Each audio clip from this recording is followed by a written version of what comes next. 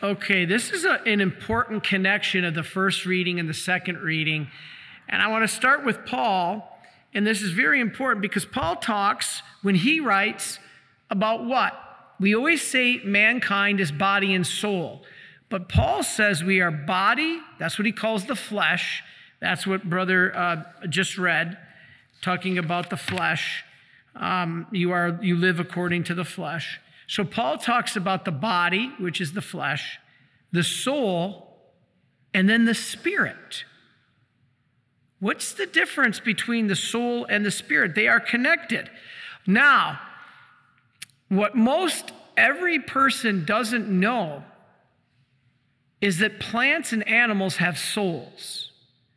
And I got all kinds of comments online when I did a talk on this a few months ago.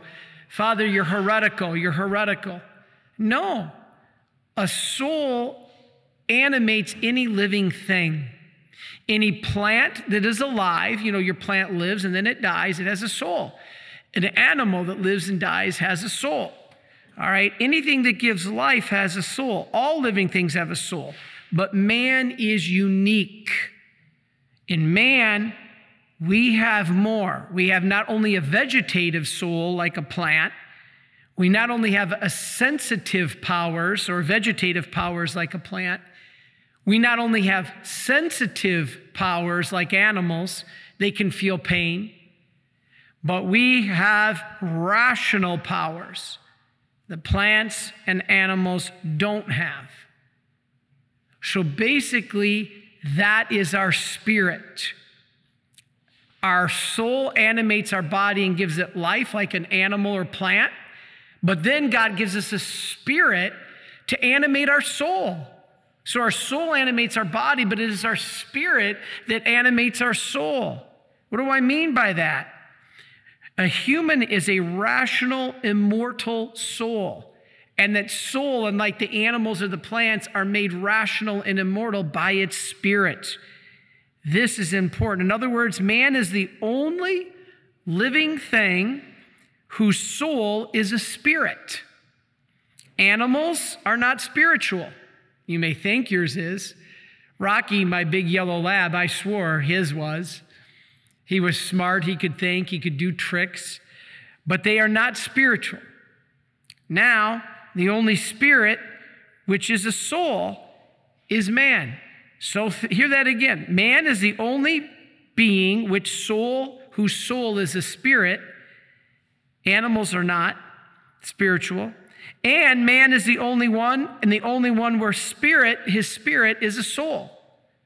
Angels, they do not have bodies, therefore they do not have souls. Did you know that? Angels do not have souls. They are purely spirits. Animals do not have spirits. They are purely souls. Mankind has both.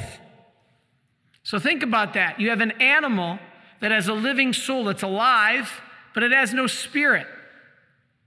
An angel has no soul. It has no body, but it has a spirit. It is spiritual. But man has both body, soul, and all three, I guess, spirit. Only in humans do we find both soul and spirit. Now, Thomas Aquinas and the Dominicans say that is why particular animals don't go to heaven, because they don't have spirits. Well, for those of you, before you get upset, and Thomas Aquinas says, no, they don't have rational, immortal souls. In other words, they don't have spirits. The Franciscans disagree with them. The Franciscans say that Christ reconciled all of creation to himself, and that includes your pet Rocky. Okay? I'm going with that one. I want to see Rocky again. But indeed, man is a union or composite of body and soul. But that soul is directed to God, and that makes it spiritual. In other words, Rocky, my dog, had a soul, but his soul was only about preservation, surviving, eating, going outside, playing. His soul was just a soul, if that makes sense. Our soul is oriented towards God. That makes it spiritual. And so that's the difference. And a lot of people don't know this. So humans alone are body, soul, and spirit. We have a spiritual soul. Now, what do we mean by soul? Now, if you're talking just about the soul, that means that which gives life to the body. If you're talking just about spirit, that means the aspect of us that can believe in God, receive grace, worship Him, directed towards God. So a spirit is directed towards God, while a soul is directed towards yourself to keep you alive. A plant's trying to survive, it wants water. An animal's trying to survive, it's seeking food. A soul is directed to yourself. But when that soul becomes spiritualized, it becomes directed towards God. The problem is some people live like animals. They don't let their souls be spiritualized. And they just live for themselves. They just live to survive. They don't live directed towards God. And their soul, how beautiful it is no different from an animal because it's not raised up. It's not spiritualized. They're not actualizing their spirit. Now, I want to go to the gospel because Jesus does, I said I wasn't going to talk about the gospel, but when I'm reading it, I'm like, oh my goodness, we got to talk about the gospel. Why? Because Jesus made the point that this woman had a spirit of infirmity. Well, Father, if you're talking about the spirit lifts us up to God, what is this poor woman in the gospel has a spirit of infirmity? Whoa, there is a connection in the spiritual realm to the good and the bad. Do you know that there's a connection between demonic and our physical? Do you know that the demons can affect our physical? There is a connection between demonic oppression and physical illness. Today, Brother Ben's going to read from paragraph 1685, where we talk about the spirit. The devil, his destructive work can manifest not only in thoughts, but in your physical well-being.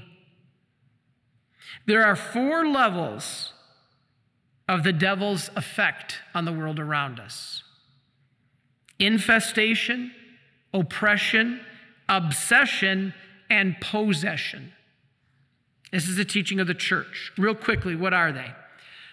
All right, if the devil and the bad spirit is active, it can be infestation. That is things. So the devil could affect, this is a term for demonic activity connected to a particular object or a location. Things as physical objects moving, things levitating, flying through the air. Father Don Calloway talks about when he was up here in Stockbridge, he was praying and a box of Kleenexes lifted up off the dresser and flung across the room and knocked the rosary out of his hand. That's infestation. Then we have oppression. The devil and the evil spirit can bring oppression. This describes demonic attacks on a victim's exterior life, influences on their bodily health. That's what we're talking about here. A spirit of infirmity, finances, work situation, family, and other social relations. It could destroy your relations with others. This is oppression. This is the most common. It may even include physical assaults. Remember Padre Pio being dragged across the floor. John Vianney used to be dragged across the floor by demons. Such as things as invisible blows to the body. I was counseling one woman and she would have marks appear, scratch marks on her body. Many of the saints went through this. This is oppression, the physical. That's what happened to this woman in the gospel here. She has a spirit of infirmity, and who healed her? Jesus. Then, third of the 4, you have obsession, which is more serious than oppression. Refers to a more severe and relentless attack of the evil one. It's a form of struggle in the victim's interior life. Now, the devil has moved from the outside, your physical, to the inside. It can be intense that if you suffer from this, you may think you're going insane at times. Visual and auditory hallucinations, You might have that happen, as well as temptations to suicide or to hurt other people. This is the devil getting in our head. You know, that shooter down in Florida at Parkland High School a few years ago, where so many precious young students lost their lives. And that shooter in Florida went through on a rampage and was shooting people. You won't hear this not advertised, but said on the news or in the media. But somebody we knew that works closely with the police down there said that when they interviewed this kid that did the shooting, they asked him why he did it. And he looked baffled at them. And they said, "Why did you do this? Why did you shoot these innocent people who didn't do anything?" And he looked at him almost baffled. And he said, "I was just following the voices in my head that were telling me what to do."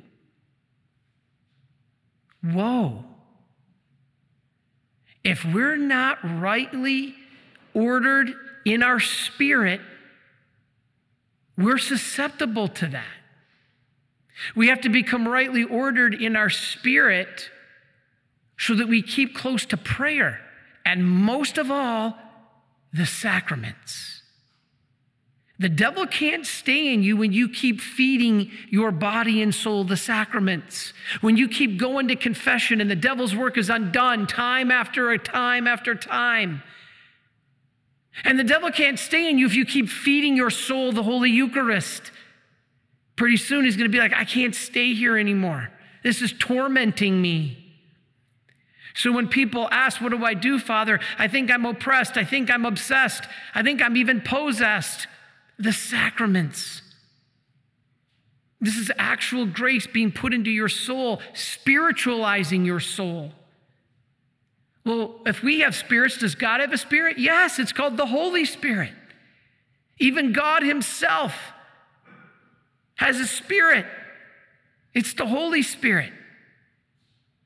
And so when we fill ourselves with the sacraments, we're bringing the Holy Spirit into ourselves. That's going to drive the demons and the devil right away. So you're bringing the Holy Spirit in to be your spirit. This is why we say Mary was perfectly guided by the Holy Spirit. That's why Maximilian Kolbe calls her the quasi-incarnation of the Holy Spirit. Now, she was not the Holy Spirit in the flesh walking around, but she embodied everything the Holy Spirit was, and she was basically, the Holy Spirit was living in her. That's the meaning of spirit. This is amazing. And so with this, we finish with possession. Now, this is the most serious, the most dangerous, but it's also the rarest. This is very, very rare, but we know it does happen. When people hear homilies like mine, people laugh at me. People say, I've gotten comments, people saying, you're out of the Middle Ages. No, I'm not out of the Middle Ages. I'm out of today. But this message is very real even today, not just the Middle Ages. This stuff is real.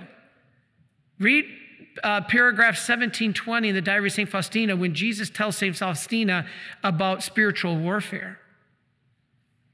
Anyway, possession. This is the most dangerous but rarest. An evil spirit controls the body of a victim, both interior and exterior, through many different avenues, although the victim is usually not aware of what's taking place. An alien voice might speak through a possessed person. So I think this is what happened to that shooter in Parkland, Florida.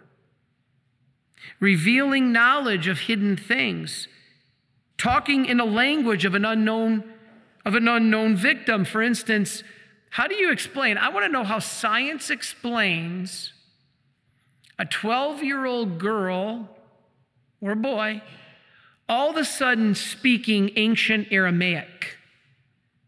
There's no way that a 12-year-old American boy would all of a sudden be able to start speaking ancient Aramaic, a dialect of Christ. This is what happened. The person might exhibit extreme, sometimes violent actions, sense of revulsion to the names of Jesus and Mary, and especially holy water.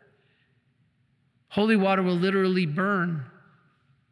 And the rites of the church, when you start praying the rites of the church, they can't stand it. That's why you come to the sacraments. A consecrated host will scare them. Holy water, sacred relics, sacramentals, rosaries, crucifixes, especially crucifixes and holy water. The demons do not want any part of that. So there are good spirits and there are bad spirits. Who's going to rule you? Your own spirit needs to be aligned with one or the other. You were created as a spiritual being, unlike the animals and the plants, and you will have the choice through your free will to align your spirit with the good or the bad. This is why people who align with the bad, Satan works through them, and people like saints who work through the good have God working through them. Like Mary, she had the Holy Spirit working through her. This is very interesting. So to finish, a demon can never possess you in the sense of owning your soul. God owns your soul. All human beings belong to God, and they are his possession. So you can't technically sell your soul to the devil, but what you can do is serve him. And so this is what we want to avoid. Serve God, not the world, not the flesh, not the devil. But in cases of demonic possession, there are some innocent victims. The enemy has usurped their soul, meaning occupying the body.